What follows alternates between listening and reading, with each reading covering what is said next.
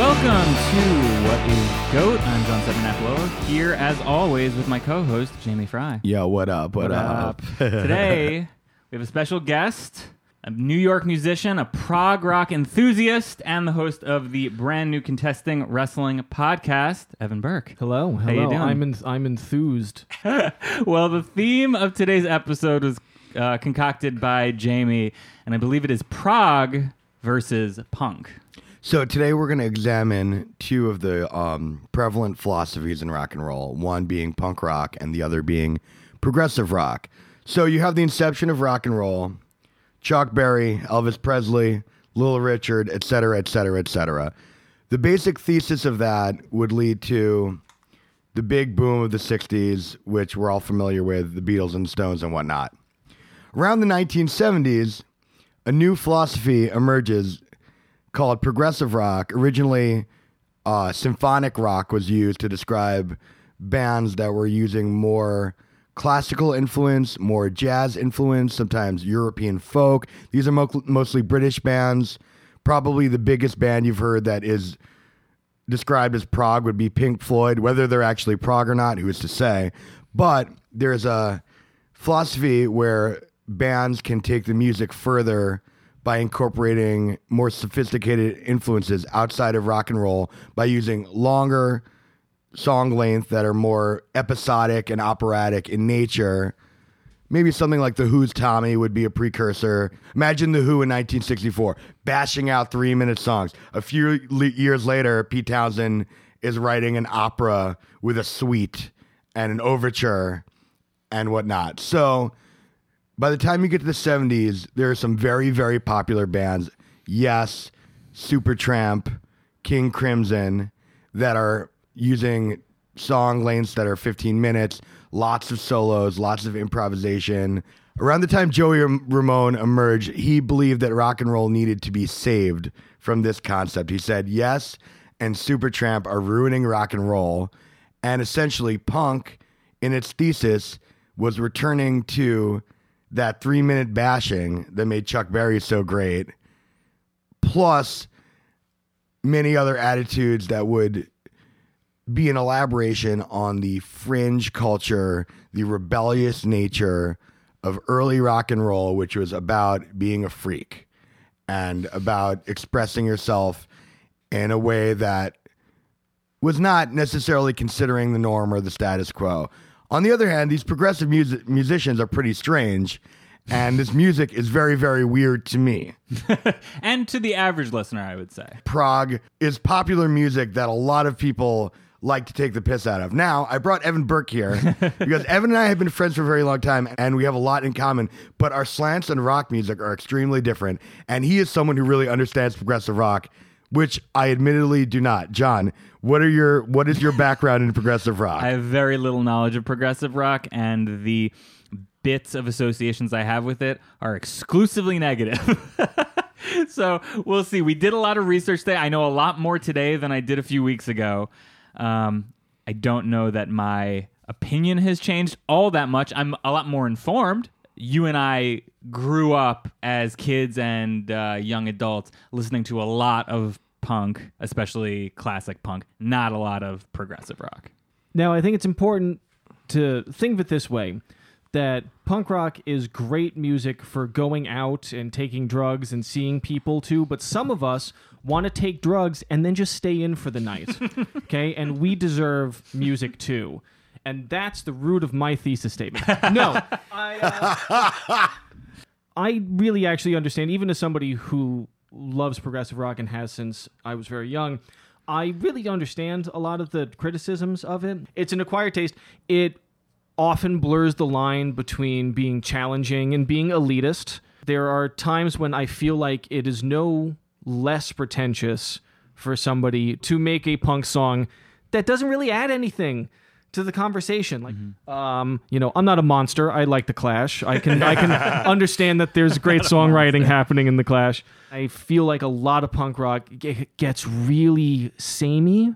And I would also argue that even though at the time, especially in the 70s, prog was incredibly popular, or at least some prog bands were incredibly popular, I think that punk rock has very much won both the cultural war and the money war. But I think that there is something about people crafting something, working unbelievably hard, possibly even too hard on something that I still really enjoy. I love it when people shoot for the moon, even if it completely fails and it's a disaster. I appreciate that. Covers, especially on this playlist, man, like this version of Lola, like what even the fuck? What even the fuck is He's referring this? to the Raincoats, That's I a believe. seminal post-punk band, the Raincoats.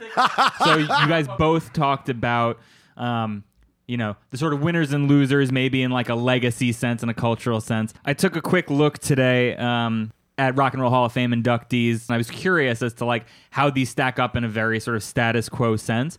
There's only 10 prog bands in the Rock and Roll Hall of Fame, and half of them are offshoots of Genesis. So it's a real small amount, and there's a lot more. I don't know about numerically, but there's a ton more punk and punk direct influenced bands, and there isn't like cross-pollination like that. There's this question of pretentiousness. For both a musician and a listener, prog music has a sort of high barrier for entry.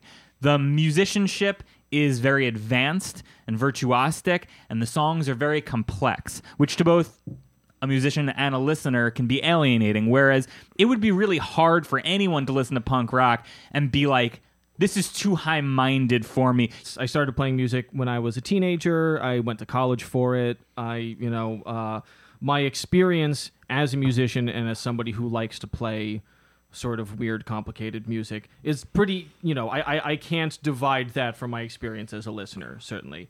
And then I also have to admit that growing up in Lower Manhattan, growing up in New York City in the 90s and early 2000s is one of the only contexts in which somebody could grow up with the perception that punk rock was like the dominant cultural force in society, and that all of my friends were really into punk rock and went to punk shows, and I went to a bunch of shows at the Continental and stuff like that back in the day. And New York at the time seemed thick with old punk rock guys everywhere. And I also, I worked in rehearsal studios. To me, it felt weird that I was listening to my dad's favorite bands. Like it was a strange situation where that felt rebellious in that context. I mean, I think that you're onto something, whereas that prog was more outsider music. This was the age of like the CBGB's t-shirt and the Ramones t-shirt being like tokens of cultural cachet. And there's a very clear delineation into the modern influence too. The biggest bands, period, when we were teenagers were Blink-182 and Green Day. I mean, they were played alongside the Spice Girls on MTV. So this was part of the biggest portion of the mainstream for a long time. When we were talking about Zappa on the other episode, I don't know if I don't have anything to back this up, but anecdotally in my life, it seems like fans of music like prog are overwhelmingly musicians themselves. Whereas if you take any other genre of music, that's not necessarily true. There's tons of people who love hip hop who can't rap. There's tons of people who love rock music who can't play an instrument. But I feel like if you were to survey a crowd at a Rush show, overwhelmingly they play something or they do something involving music. I would 100% agree with that. Prog definitely has a reputation as being music for musicians, and I think that does happen sometimes. Dream Theater is a band I'm not here to defend, and thank God. And they are a band I listened to when I was younger, and I wish I could get that time back, but what are you gonna do? And I think and even they, I think, are earnest in what they are trying to do. I think that just for them, it is sort of about like how technical can we be? How crazy can I make this next part? I think all Something prog like that. has to be earnest, right? Because there's nobody who's like sort of being calculating about like this is going to be a fucking money maker. Earnest in the sense of like I'm genuinely trying to communicate human emotion. And I'm expressing myself. Yes, I'm expressing In this myself way, in the way, yeah. and I just need to express myself in 11:16. Like, and that's what lives inside me and needs to come out. And then guys who are like, where it's almost more of an athletic thing, Right. where it's more about, I absolutely acknowledge that there is that. You could also look at it as saying that maybe it is a harder barrier for entry, and maybe even overtly alienating for a lot of people, but then people who do get into it are so moved by it that they too must learn how to play an 11/16. Right. I think there's still a desire to reach out to people and to communicate with people, and it may seem like an intellectual exercise, but I think that for a lot of the guys doing it, like, they are just genuinely strange people who genuinely, like, you know, and also maybe, you know, quiet introverted nerds who lock themselves away and spend a lot more time practicing, and then that can have effects on you as on your personality and your musical style. Maybe because you're more of a fan. All this music is rather complex when compared to other kinds of music, but within that you can say, well, there's a segment over here that's doing it for show, that's doing it to sort of test technical limits exclusively. And then there's a different segment that is simply in a more authentic way communicating in the way that they know how. So did you guys get a chance to listen to the playlist? Yes. Yeah. I really kind of wanted to just give you the stuff that I thought you would maybe enjoy. And the band Vandergraaf Generator, I think, is incredibly important, a very underrated band. Were a huge influence on David Bowie. There is a interview with Johnny Rotten on British radio in '76 where he's talking about, you know, fuck Pink Floyd, fuck all these bands, and he specifically singles out Vandergraaf Generator as actually they're okay. We should keep around. Peter Hamill we should keep around. Their first album came out in '69. Their last album came out in 2017. They put them out pretty consistently since then. And I think that when you are just compulsively creating that much music, I think that comes from a place of earnestness. I think for a lot of these guys, there's no real separation between their passion for the technical side of music and their passion for making music.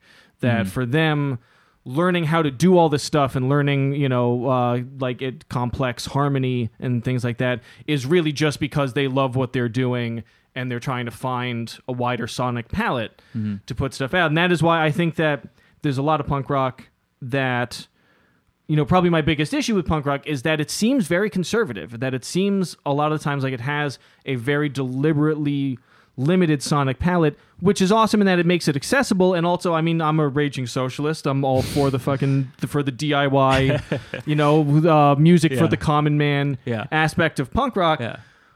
But then it's harder to differentiate yourself. I'm glad you brought it to this place because I see it in a completely different way. But I hear exactly what you're saying, and it makes perfect sense. It really does.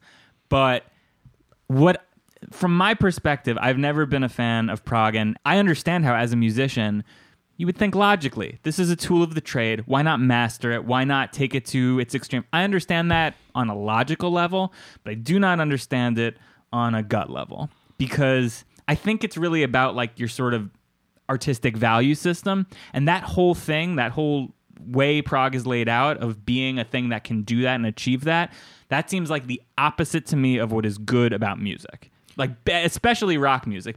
From what you're saying, like, oh, well, there should be more differentiation. I think it forces you to look closer and deeper at what those differentiations are, because like listening to your prog playlist, like, it's very clear when one band is done and another band has begun. They're all wildly different because, like you're saying, there's a lot more on the sonic palette. But to me, it's like if you can play the same three chords simply, and I can play the same three chords simply, and we can figure out a way that you and I are saying different things or making people feel different ways, that's a little more nuanced to me. Not to mention just that I think, like, at its core, I think rock music loses something when it goes that far. Like on a basic level of if you play music as fast as some of these bands play music, or in the time signatures they lose, you lose a groove. You can't move. You can't dance to it. Like you said, it's for a different thing, and I understand that. But when I go out and see a concert, the best concerts, the most fun I have is, I mean, on a basic level, it should be energized. You should come home sweaty. It should be communal. It's all these things that I think are unifying, like you said, in almost a socialist way, when you are in a small, shitty, sweaty club and there's people on stage who are not any better at playing their instruments than the people who are watching them. You know, I love like Howlin' Wolf, for example, and like every single song sounds exactly the same, and that's why. That's why you're going there for that. But I do think that it reaches a certain mass to be a nerd about something, this is something we talk about on my podcast a lot. To be a nerd for something means that you have a higher tolerance for the stuff that's not as good, and you have more patience to get in there and really learn the differences between everything. Where you can your 20 bands that you love to you sound wildly different from, and then you play them for somebody else who's not as into it, and they're going to be like, "What the why are you just listening to the same band over and over and over again?" But I think about there's certain genres of music where the form is kind of everything. Like country music is an amazing genre full of a lot of different personalities, but there's respect to the form in country music. It's not about coming up with a new way to do the form. It's about putting a new vibe in the form, telling a new story within the form. Reggae is kind of the same thing. And is there any wonder that punk has adopted parts of both of those genres? The simple form. There's a lot of country crossover and a ton of reggae crossover. Absolutely. Because not as much prog crossover. The form becomes the entry sometimes. Yeah, right. You learn how to play a blues song, then you can write a blues song. Then all of a sudden you're playing the fucking blues. Yeah, that's what I mean. You don't learn a Rush song and then you write a prog song necessarily. And that is, and I want to say, like, I'm not shitting on that at all. Like, that is a beautiful thing. The accessibility of punk. I think maybe the third song I learned how to play on guitar was Basket Case. Yeah. Like everyone our Everyone age. played that, right? Every single person our age. And so it's not about that. I guess it's just about, it always seems strange to me, the choice. Like sometimes, like, you go see bands and like these bands have been around for 40 years and I'm like, dude, like you still are kind of out of tune and like you still kind of can't play this. And I know that sounds like a bit of pedantic nerdery, but it also was kind of like, man, like get your shit together, motherfucker. Well, like, there's a line here. That's the thing. I think that we've been discussing what occurs on two sides of the line, and the really great moments in music transcend this quality. Prog, I think I have moments that I like, though aesthetically, I would say I'm anti-prog. On some level, I think that there's something a little wrong with some of this music. Like, there's something a little bit off. King Crimson are cool. I really hate Owner of a Lonely Heart by Yes. Well, yeah. I really hate that. I think you said on another episode, right? I asked, like, we were talking like, about... what do you not want to hear on the radio? What's like the thing when we were just listening to the radio, right? What's the worst thing that could come on? And I think you said Owner of a Lonely Heart. And that is a song that I'm not going to defend. I mean, it's like a fun, catchy song, but it's not. That was very clearly Yes being like, hey, let's see if we can get paid in this way. Yeah. As I've gotten older, that doesn't bother me anymore. I used to be like, hey, that's fucked up. Now I'm like, yeah, do it up. It doesn't bother me, but it rarely makes for something really good. Sure. Evan made us a play. Let's see, this was fun because we got to share some of our actual picks instead of coming in with like whatever your conception of a music you don't like. Yeah, exactly. You don't listen to it. So this was fun to like trade like that. But your playlist was handpicked by someone who's gone through a lot of this. What is the prog that people know? It's the songs that you hate hearing Roundabout on the radio. Yes, Genesis, Owner Rush. of a Lonely Heart is one. Obviously, they play it all the time. The Tom Dust Sawyer, in the Wind. First of all, I love Rush. Also, here, let me. I'm just saying, as somebody who doesn't know prog, those are the things I knew. Let me lay down an opinion. I like Rush because they're not very serious, because they're a fun Absolutely. group. Oh, I love. Yeah, Rush are just a good time. Rush are like AC/DC for prog. Yeah, they're no, fun. exactly. They Rush are. You said that. Rush are working class. Yes. Let me tell you something. Yeah. I thought I hated all prog, and I was listening to all this stuff on Evan's playlist, and then I listened to some other prog.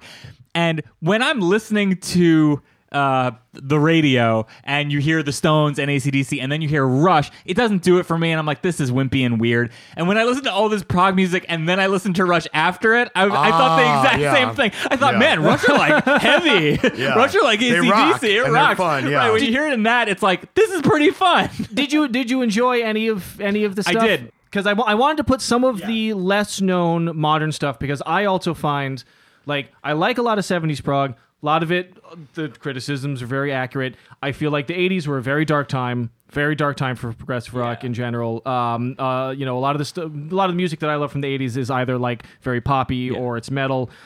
Porcupine Tree, who I put on here, and the work of Steven Wilson, are pretty much the last. They were the last good prog band that wasn't also a metal band. And I think that now the two genres are pretty much inseparable. Yeah. Metal can get very boring. I say that as somebody who's loved it for a long time, and especially I think in the 90s, new metal happened, and we all, just hated ourselves, and that's why it was popular. And I feel like metal and progressive rock have been able to come together in the last 20 years to save each other. I'm not into the modern stuff, and the only thing I know less about than prog is metal, probably. So it's like it's just on either front. It's like just, not doing it. I know it's not for me. In terms of like your playlist, I immediately heard the Bowie through line of I can't remember Van der Graaf Generator. I immediately heard like a Bowie and sort of Queen analog there, so that was pretty interesting. I would say maybe the only band on there that I like genuinely really dug was the King Crimson stuff. Okay, and yeah, I thought that was cool, and I actually liked the stuff. I think if I remember correctly, it was more like late 70s and 80s stuff that they did because so when I listen to prog rock, I don't hear rock in it. Like, just for some reason when I hear it, it's like I hear the jazz influence, the classical, I hear all that, but I can't actually hear anything that reminds me of Chuck Berry. When I hear King Crimson, it almost reminded me more of like the beauty of like Brian Eno or something like that. It's more about ambience. It's more about like these sort of beautiful soundscapes than it is about like rocking. Well, I mean, 80s Crimson was very much, Robert Fripp coming off of his collaborations with Brian Eno, and then Adrian Belew, who was in the Talking Heads and was going to basically be with them full time until Robert Fripp came to him and asked him to join King Crimson. And 80s Crimson is basically like a bit the Talking Heads, little bit of the Police. Sound like the Police a lot.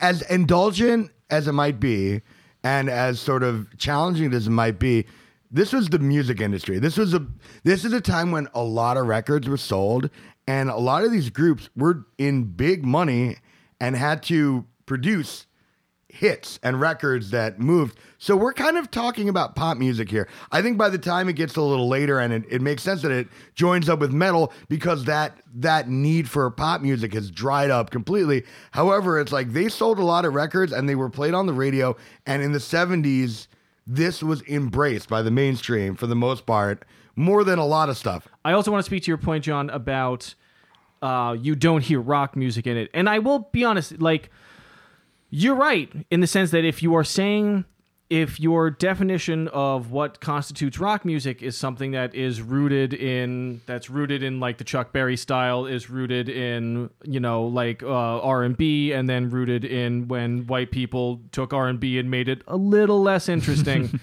That is absolutely true. But I think that is why, going back to the idea that punk to me feels like a kind of conservative genre, is because that is a very specific sound done at a very specific time that I feel like the people who did it at that time crushed it.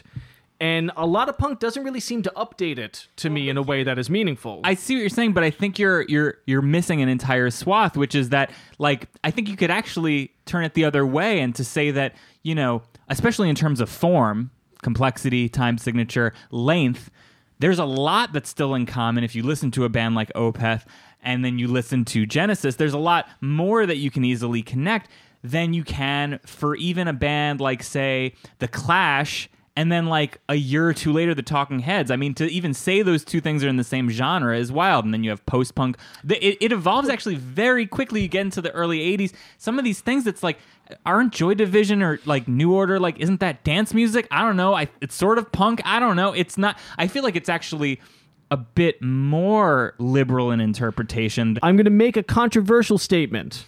I think that you are subject to the rules of music theory, the quote-unquote rules of music theory, whether you like it or not, and whether you choose to engage with it or not. Mm-hmm. And if you are somebody who listens to music, even if you know literally nothing about music, you don't know anything about how it's made, you don't know any of the technical stuff, you don't care about any of that, nor should you if you're somebody who enjoys music. None of that is important to enjoying it necessarily.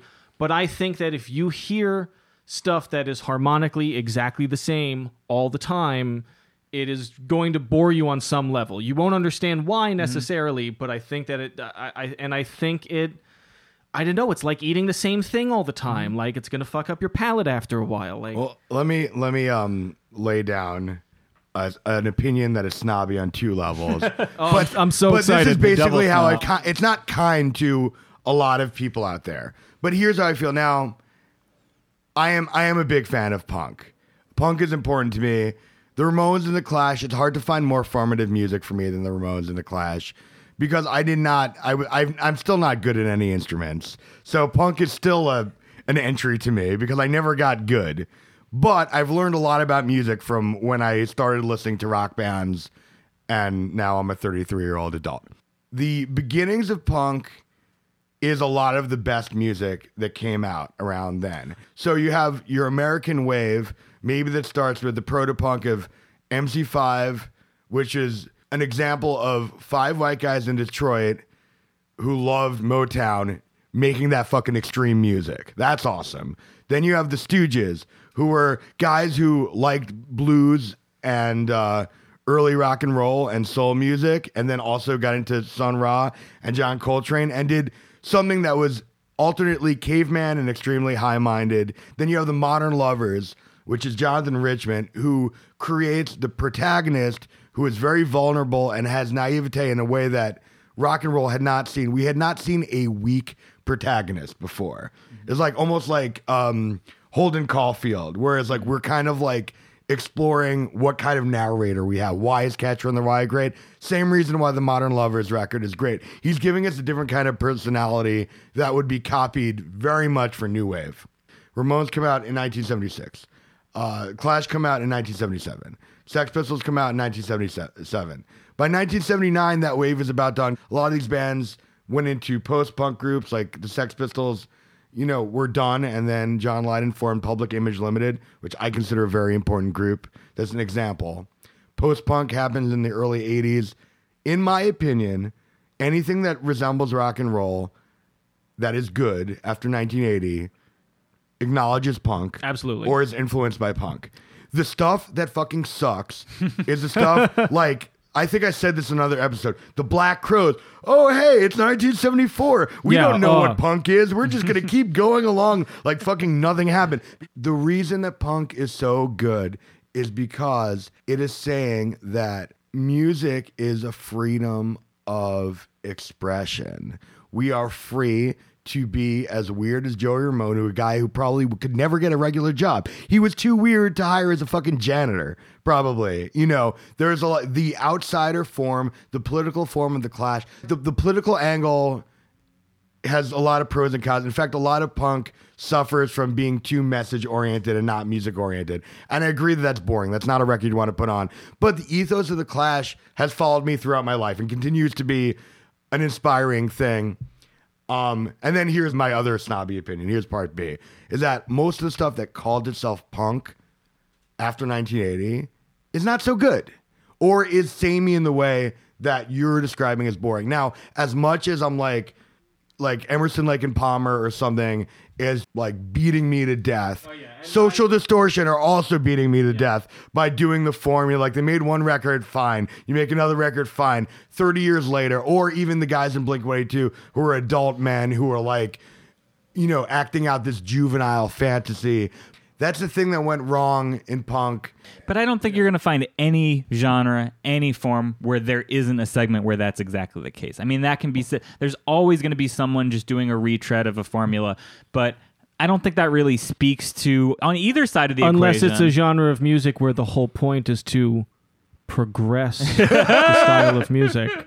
But you know what? We were talking before we opened the mics, we were talking about the new Nick Cave record came out today. Nick Cave started as a crazy fucking punk, as like the wildest, insane music ever. The most bass, unlistenable punk. The Boys Next Door and the Birthday Party, and even the early Nick Cave stuff is so punk rock. And today he puts out a record that is 70 minutes of the most beautiful, heartbreaking, ambient piano balladry.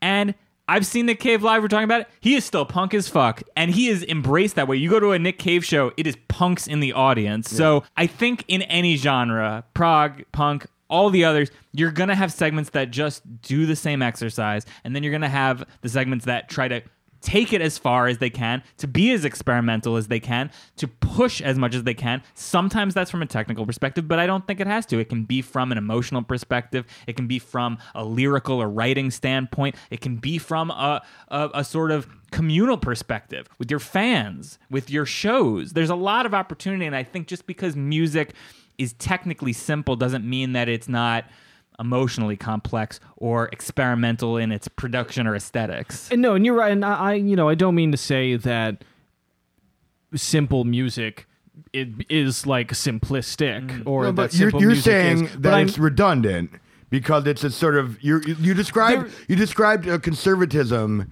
and I understand what you're saying because I think that you're pointing out that there is a lot of redundancy. like it's awesome when you're, if you're a young person and you're getting into music and you pick up an instrument and you and your friends make a band that sounds like a shitty version of your favorite band. Like that's awesome. You should continue to do that. But I do think there reaches a certain point. And this is true for any art form. There reaches a point where I do think that you have a responsibility to ask yourself, why am I putting this out? And why should somebody consume this? I think it's a great point. I think that's a great argument against prog. Me that you too. Just finished. Yeah, like Me why? too. Like Oh, no, what have I why done to do I need myself? to listen to more of this song?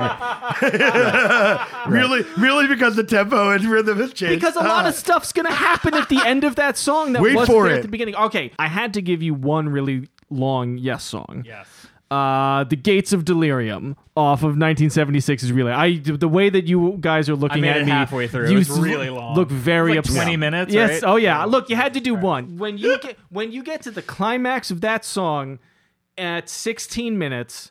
when I first heard that when I was a teenager, I shit my pants when I listened to it. And when I listened to it on the way down here for the millionth time in my life, I shit my pants again. That's why I had to change my pants when I got here. And, I love classical music. I love jazz. I think part of what is so powerful about those kinds of music is the way that they, make an effort to take you on a journey. Sure.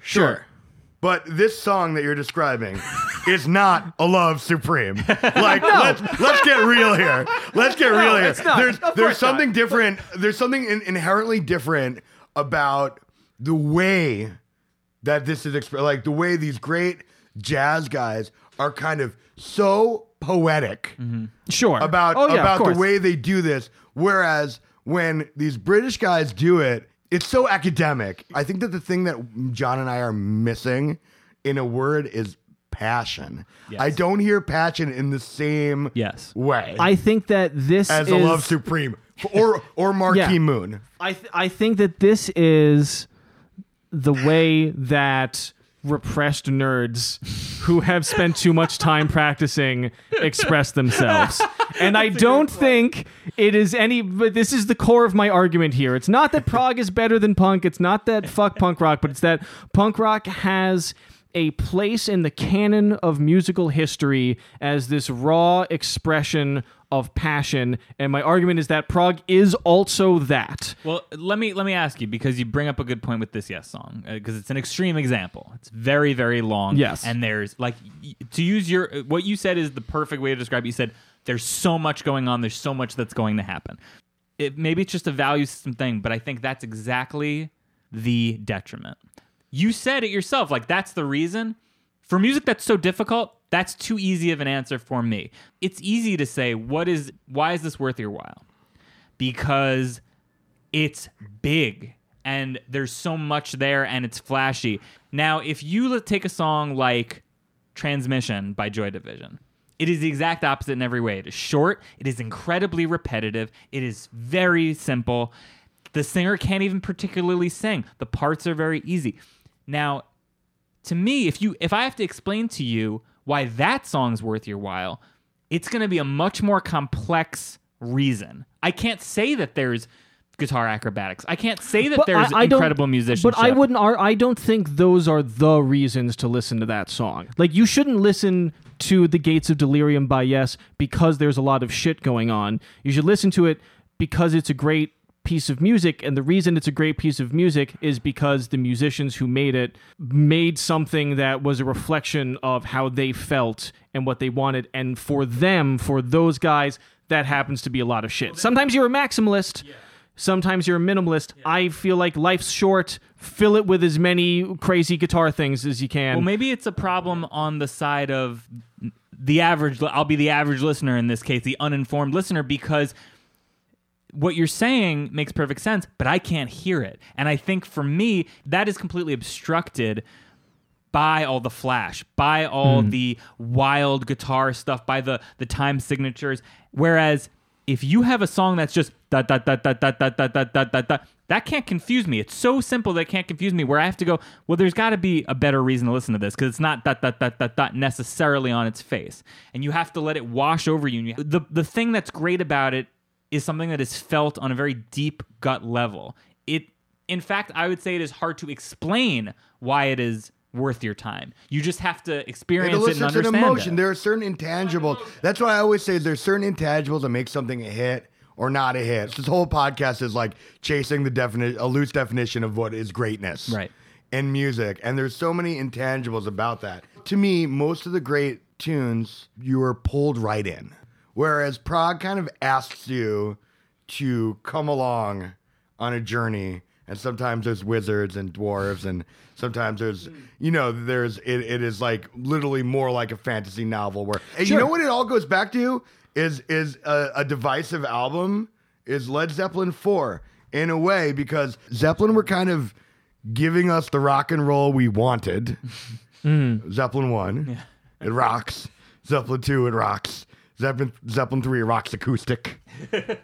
And then Zeppelin 4 comes along, and we have Stairway to Heaven, which is a song that makes you wait a really long time till it rocks out. And when it does, it's very satisfying. I might even go to the point where I only like the part when it rocks, and the rest of it, I'm kind of like, and get why? me to the part it Passion. rocks. Yeah, because you're doing, but it is like a build. It's a commitment, Yeah.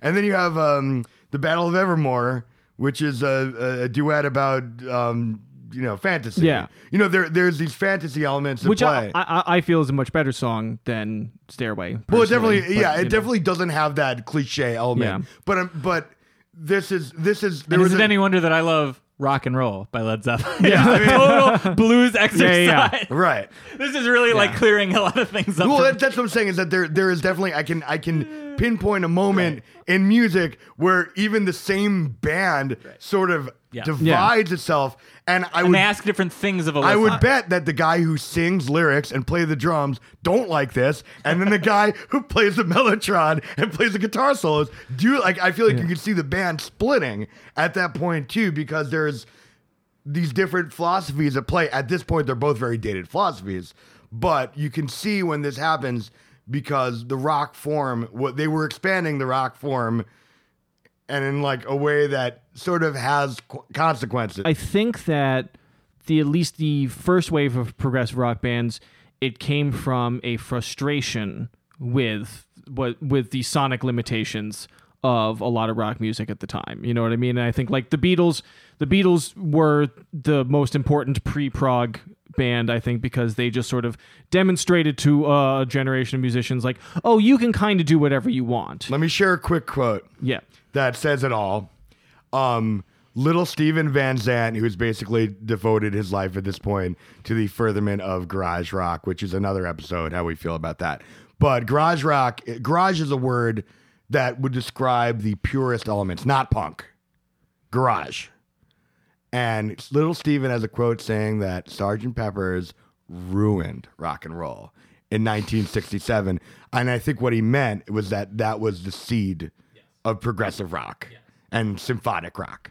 I don't know. I guess it's on a spectrum because I love experimentalism in music. You joked like sometimes you hear these bands and it's like, can't you just like get your tuning right? Can't you just play? And to me, the part of experimentalism that I like is going in that direction, is the direction of I want you to be more out of tune. I want the notes to be more dissonant. I don't want you to play faster. I want you to play dronier. I want you to play in a wider spectrum. Right, but you want them to play it with intention. You want them to but be out of tune on purpose. You don't want Yes. I was talking No, about that's guys who true. are out of tune because it's They just like just don't I know. still Right. can't be bothered Right. because that's punk rock to do. Well, you know what's really challenging? I mean, it's very challenging to play in these time signatures. It's very challenging to play at these speeds. But you know what's really challenging? To make something that is not in tune sound amazing. When you hear something like James Chance, or you hear any of that like no wave stuff, which is just still punk rock, or even some television things like that, it's like when you listen to the beginning of Little Johnny Jewel, it's like You're this like, what sounds is like this? something Yeah. is wrong. It sounds Yeah. like this was a mistake. The whole thing sounds like a mistake. And then you get to the end and you're like, why did I enjoy that? That's, to me, that is almost, and it's corny to say, but it's almost magical because you can explain why something very fast, very technical is exhilarating. That you can understand on paper why that's exhilarating. Now, somebody playing something monotonous or someone playing something wrong, and you leave with that feeling, that exhilaration, that is really interesting to me psychologically why that works. So I half agree with you, and I half am gonna take a giant shit over what you just said. Because I agree. Like, I love a lot of really harsh experimental music, but all of the harsh experimental weird music that I like tends to be performed by people who are much better musicians than James Chance or somebody like that. I love Ascension era Coltrane. How do you feel about a band like Sonic Youth? When I listen to Sonic Youth, I feel frustrated because I feel like it's cool. I like it conceptually, but for me, it's like if you took pop songs and put them through this sort of out of tune experimental filter, but then it just sort of winds up being something that's like not experimental enough for me and not really pop enough for me at the same time. Like, You just describe my perfect recipe. because that's the because I really you love. describe exactly what I want. That you know what? I like that tension and release of why am I listening to absolute noise for a minute and a half? Because when the beautiful melody comes in, when these overtones come in, it is like, seeing the horizon. It's like the clouds parting. It's the yin and the yang. It's And I like the that. end of Rick Wakeman's solo in the Gates of Delirium. It's like that I thought I moment was where listening to that's Sonic Youth. that's I was very confused. What are your feelings on John Zorn? I like John Zorn a lot. Yeah, That's love John Zorn, I yeah. love that side, or someone like Bill Frisell, who it's sort of jazz music. It's sort of beautiful. Sometimes it's noise. Like one of my absolute favorite bands is Wilco, who get a rep of sometimes as being kind of sleepy. But Nels Klein has a big prog influence. In fact, they were smart. Wilco was really smart in that they it's almost like they delineated tasks to different people in the Yes, band. right. Where it's like, okay, we're gonna have the guy who is like the modern rock, post Radiohead-ish, post country-ish sort of songwriter guy.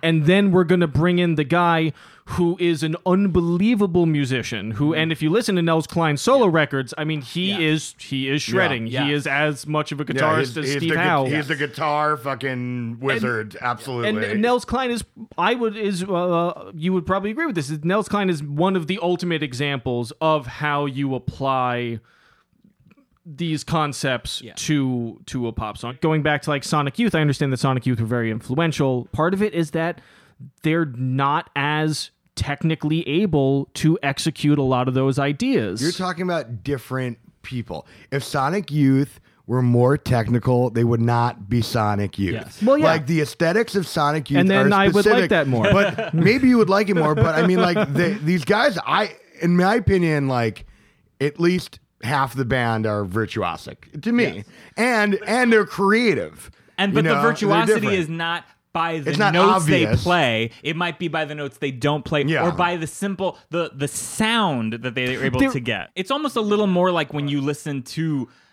ambient music or even dance music. It's about the sound that they can craft Sure. as opposed to the notes they are playing. If they were better, it wouldn't be as good. I'm so I sure of completely that. agree. No, I'm and, so I, and sure I'm of not that, really. you know. Yeah, That's my entire argument. I feel like I've now backed myself into a corner where I'm should be arguing that I'm arguing that there should be shredding in Sonic Youth and then I'd like it more. That is not the case. That's not. I But don't that's want. my problem is if something is classically better, greater, more advanced, as me as a listener, it loses something. Jamie, could you talk a little bit about like hardcore, and because that's sort of more extreme. That's the conservative thing that you described as the emergence of hardcore. Hardcore is a genre that the older I get, the less I like, and I didn't really like it that much because I think that Bad Brains and Black Flag are really interesting bands, and SST Records, honestly, that's the label that was started by the people in Black Flag, Greg Ginn and Chuck Dukowski, and represent a wave that is way less pop than the Clash and the Ramones, and whatever people thought punk was that was like alienating is this. And then came a wave that's actually kind of alienating to the point where most people do not want to listen to this. But a lot of the bands on that, like the Minutemen and Meat Puppets, display the same type of passion for technical playing. Except they don't know what the fuck they're doing, and it's punk. The function of hardcore is a dance music for people who don't like to dance. You know what I mean? It is a exercise in group aggression. It's not that different from metal. I was at a show at the Temple back in the day. Remember, there was a temple, the Punk Temple, and Bensonhurst, and I saw like this huge fight break out because these two slam dancers were like spinning towards each other and then like wound up clocking each other in the face. At the time, it had a similar punk rock energy. Remember, it seems shockingly violent. I think the cool thing about this stuff is that the pendulum always swings back, and like you have hardcore, and then you have Riot Girl, and you have something that like sort of becomes, you have something that's alienating certain people, and then you have the people who feel alienated doing something inclusive, and then all the way up until today, like you have bands like Downtown Boys and Priests who are like just like democratizing what this is, like even further, like making the barrier for entry even lower. And like you're saying, like, then there's like this element of like violence, and there's this element of like anti-violence, or there, even God forbid, there's like an element of racism in parts, and then there's the literal backslash of like there is an anti-racist movement. And hardcore music, what'd you say about dancing? It's like it's not really, it's dancing like, people for people who right, can't dance. Can't dance. Yeah. And I think there's something ironic now because it's so hard to find any live rock music that's dance music, like it's you used to be able to go see Little Richard, or you could dance to rock music, the Stones. It's very hard to find now, mostly. And weirdly enough, going to punk shows is where you're gonna kind of maybe have the best shot now at dancing, especially if it's something that has any of that reggae influence or ska influence, post-punk influence is sometimes referred to as dance rock. All the hip groups now, like all the punk bands that are remotely like cool or hip, like they actually sound more like ESG, or Tom Tom Club, or something like that. They're fighting it because you know what, to me, Priests have a real like Blondie like vibe running through them too. There's like something poppy and something harsh about it. You know what, to me, it's like there's something that's extinct in music. What is it? White male bullshit. And I love metal, but that's a lot of metal. Oh, yeah. I love punk, but that's a lot of punk. And you think it's got to go? Prog is exclusively white male bullshit, I'd say. Prague is exclusive. I mean, can we think of are there any women in Prague? My friend. The keyboardist in Anekdoten. Yes. No, you are 100% right. And I think that's the thing that's one of the things I don't like. Maybe the same thing might be true about punk, but to me, punk as a thesis is a little more open to different types of people. Now, due to the academic nature that you'd have to play this music, is that there's something about this which is like very capable male in terms of their musicality and compositional things, enacting their boyhood fantasies in music. No, I'm not saying that's a bad thing. No, I'm saying you're right. that goes in line with the type of thing where it's like, why is this not relevant? And it's because we're in 2019 and like we're like, looking back at all this stuff and like what makes it important, what makes it good. Sure, and there's absolutely an inherent classism. I'm not even saying that's so bad to kind of like do something that like is a intellectual exploration of some sort of childish elements. Not so bad, but that is kind of what it is all the time. All right, you should say I will for the childish fantasy thing. I mean, unless you mean their fantasy of being in a prog band. Like, I don't really know. I don't know. Prague is Like, full of these like very like kind of like adventure and like heroic and like fantasy moments. Like there's some in there's the some 70s Prague, yes, yeah. Yeah. How about this? The Prague that sold records, the Prague that was really embraced. You yeah, know? although, but if you listen to Yes, it is less of the like Tolkien-esque narrative. Like that's honestly more Zeppelin that does that. Like Sure. Yes is singing to you about like cosmic spirits and the revealing science of God and a lot of shit that's nonsense that doesn't mean anything. Yeah. Like I'm not a big lyrics guy. I'll be honest. Or if I am going to listen to something for lyrics by I'll- Neil deGrasse Tyson. yeah, like it's really out there. And I will say like, But even yes. that's such a long jump from. I mean, punk could not be further away. What are the Clash singing about? London. Yeah. What are the Ramones singing about? Rockaway. Like, it's literally exactly where they are when they have the guitar in their hand. As you know, it's like it could not be more grounded in the immediate reality. But then, so this is kind of like the argument between literary fiction and genre fiction, where I agree with you that, like, yeah, like prog bands, especially back in the day, are singing about all kinds of like weird, crazy, tripped out shit. And punk bands are singing about things that are happening to them in the moment in time. I don't think that is necessarily artistically superior. It's maybe at the time, especially when like rock music was not as personal and was not as unflinching and real. There is real value in people singing about their real experiences, and the Clash coming out and making real like angry working class music that talks about this stuff. And I will also say you were completely right. Like anybody, whatever genre you're part of, whatever subculture you're part of, anything like that, you absolutely need to be able to look at it and reckon with like why, like especially if you were like a bunch of fucking nerdy straight white cis guys like us, it's important to be able to look at some things and ask, why is everybody in this like me? And you know, is there an inherent racism here? Is there an inherent elitism? And I would say for prog rock especially, like I think there is an elitism, sort of the elitism that you see in classical music, and a classism where it is definitely heavily skewed towards the kids who their parents could buy them a guitar and they didn't have to go get a job after school, so they could sit in their room and practice the whole lot and stuff like that. Like that is absolutely the case. My piping hot take that I have here is while there is obviously a lot more socially relevant punk rock, I don't really think it's necessarily that much more woke to play what is basically still just like bastardized fast R&B. You know what I'm saying? Well, like something the like question is, that's the vehicle for the message, the point.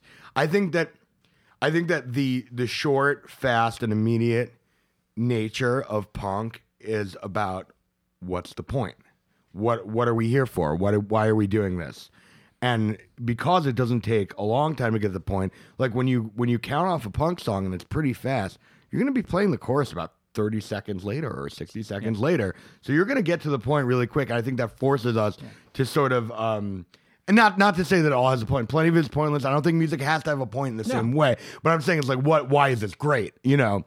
It's not confusing either. It's very clear. You know, in the same way, it's like now, you know, punk could be pretty white too, but to me, there's something more similar to like, why is this Motown song kick, and why does this punk song kick? Way more similar because both things are like, we're gonna let them have it. You know, it's like it's more emotional. The point there that I take issue with the most, I think, is the argument that it is not emotional. Because I would say, like, for me, most of the songs that I put on there for you are songs that there is at least one point where I get, like, a little verklempt. You know what I'm saying? Like, there's at least some point where there is some sort of release or catharsis, or when the last chorus comes in and it's got a bunch of crazy harmonies on it, but it really is, like, driving something home. You described it as saying, like, this is music of young guys who are like sitting alone in their room versus music that prizes like, we're all gonna get out on the street and like be together.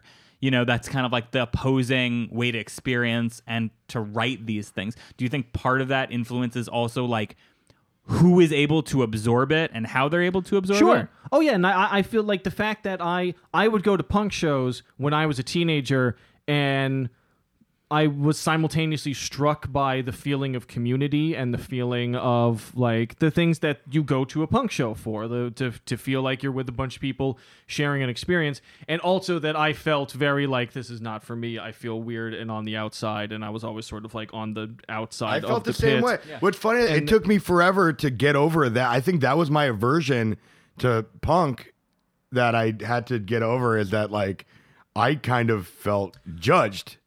You know what I mean? I understand that. I felt the same way. Punk rock, post rock, or like the like post hardcore kind of stuff. It's all still very much trapped in the prison of coolness. I don't know if that's I don't true. think punk's that cool. I don't think it's cool like that anymore. I think it has been. I can't speak for what it's like now because I have not been on the scene for a long time. When I was out there playing, it still felt like a lot of people were still hung up on this idea of what constitutes cool, what is not cool, it is this ever-changing thing that you're always chasing, that we all spent a lot of time changing. And I guess I like the fact that even if prog rock can lack a certain self-awareness, like they are eminently not preoccupied with if they are cool or not. Sure.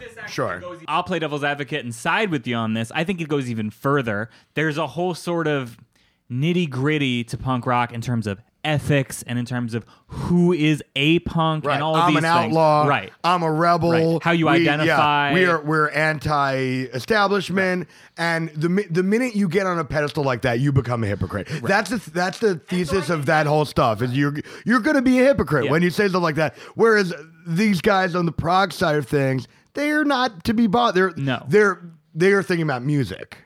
What's interesting too is that there's a genre no one ever uses this term anymore.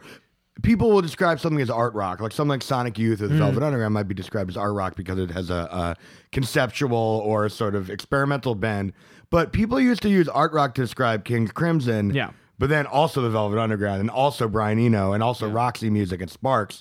The pushing the envelope element is what kept rock and roll good a lot of times. Because, I mean, the Ramones were being classic and pushing the envelope. The Buzzcocks were being classic and pushing the envelope. That you can do both at the same time. Part of why the period of time from like 67 to 77 had such a flowering of so many different cool flavors of rock music is because it was during this period of time where nobody really knew what was happening. There were no expectation. The only real expectation were the Beatles, who were the most successful band and also all over the map musically.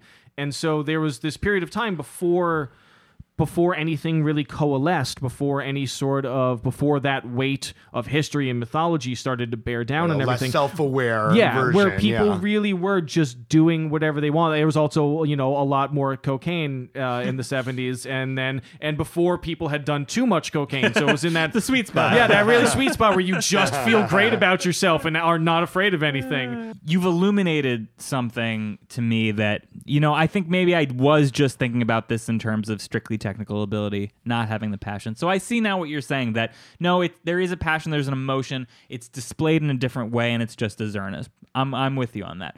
But I think what one has and one lacks is a very directness. Even when you have a band like the Talking Heads, who are bringing in all kinds of strange influences, or television. Let's be fair, like Talking Heads are actually like basically more towards prog than I'll just put it out there. Look, they played on the same bills as all these other bands at CBs, so I'm just sort of I'll put working that way. with it. That's an example of a band that like came out in one scene and might be philosophically more the other thing, actually. I think the Talking Heads are arguably the only band that really exemplifies both of these philosophies that we're talking about the whole time, where they are unafraid to follow any idea. They are unafraid to do like weird sort of technical sounding stuff, and they're also unafraid, because I do agree with you that punk rock, it does get right to the point. I think also in punk, you're able to very quickly understand who you're listening to and what their personality is, even if it's maybe contrived, and I'm not going to argue that, but what they put out there is clear as you hear the Clash, Yes, you know who Joe Strummer is very quickly. You hear the Ramones, you know exactly who these fucking guys are, exactly what they're like. Whereas some of the fun, perhaps, of prog is that that's totally obscured. I mean, the little bit I do know, something like Genesis, there's costumes, there's sets, there's masks. I mean, the point is, I don't necessarily want you to feel my slice of life. I don't want you to feel who I am in like a direct, earnest, emotional way. To me, I find that it doesn't ground me as much when I listen to it. No, and it is. I mean, it is more comparable to reading like a large, complex novel in the sense that like there is a lot more of an investment in the hopes that when you get the payoff, you're going to get a payoff that you would not be able to get otherwise. Sure. Well, punk at its best a lot of times is like a slice of life, or like a more like a personal like memoir or something like that, where it's like here's like a short tale, you know, a little episode, you know, which is good songwriting when it works, you know. The song that I liked the least on the playlist that you gave me, I mean, like, look, I respect Patti Smith. I understand how important she was, but like, I don't understand why this song, which is 10 minutes of spoken word and occasional like strumming, horses / Land of a Thousand Dances. I put that on for a purpose. Man. I put that on that purposefully because an example of punk being long-winded. Well, yeah, because I was going to say, like, I don't understand how this is less pretentious. I don't understand. No, Patti Smith is pretentious. I think that punk is pretentious. Oh, okay, all right, cool. I mean, I think that punk is all right, awesome. pretentious. Podcast over. I mean, she's a high-minded, you know, art person. Oh yeah, and she well, is, yes. Admittedly, like, but she's also from working class New Jersey. It's like two things rubbing up against each other. You might study Rimbaud or something like that, and then also have the 3-chord Johnny B. Good. Yeah, and talk about the opposite of what you had mentioned before. It doesn't adhere to like any form. Like the stuff, especially someone like Patti Smith, it goes so outside of what is necessarily expected of you, especially at the time. It's like I don't know what the fuck this is. There's a whole thread in punk. It's like you can start a band, have a name. You can change your last name to Ramone. You can leave your hometown and become a different person. You can start a different world for yourself. I mean, there's a pretentious element to that because you're not, but also an you know what I empowering mean? one. Yeah, I mean, that's exactly. You have to take a big swing, and you said yourself, like, you're right. Prog takes a really big swing in terms of all the quantifiable stuff. I think punk rock takes the biggest swing when it's done right in terms of that empowerment, identity, in terms politics, of that sociopolitical that power, nature. Yeah, it does swing really big in that way. Maybe not in the chords, but in that. I mean, I will say in terms of making music that is empowering.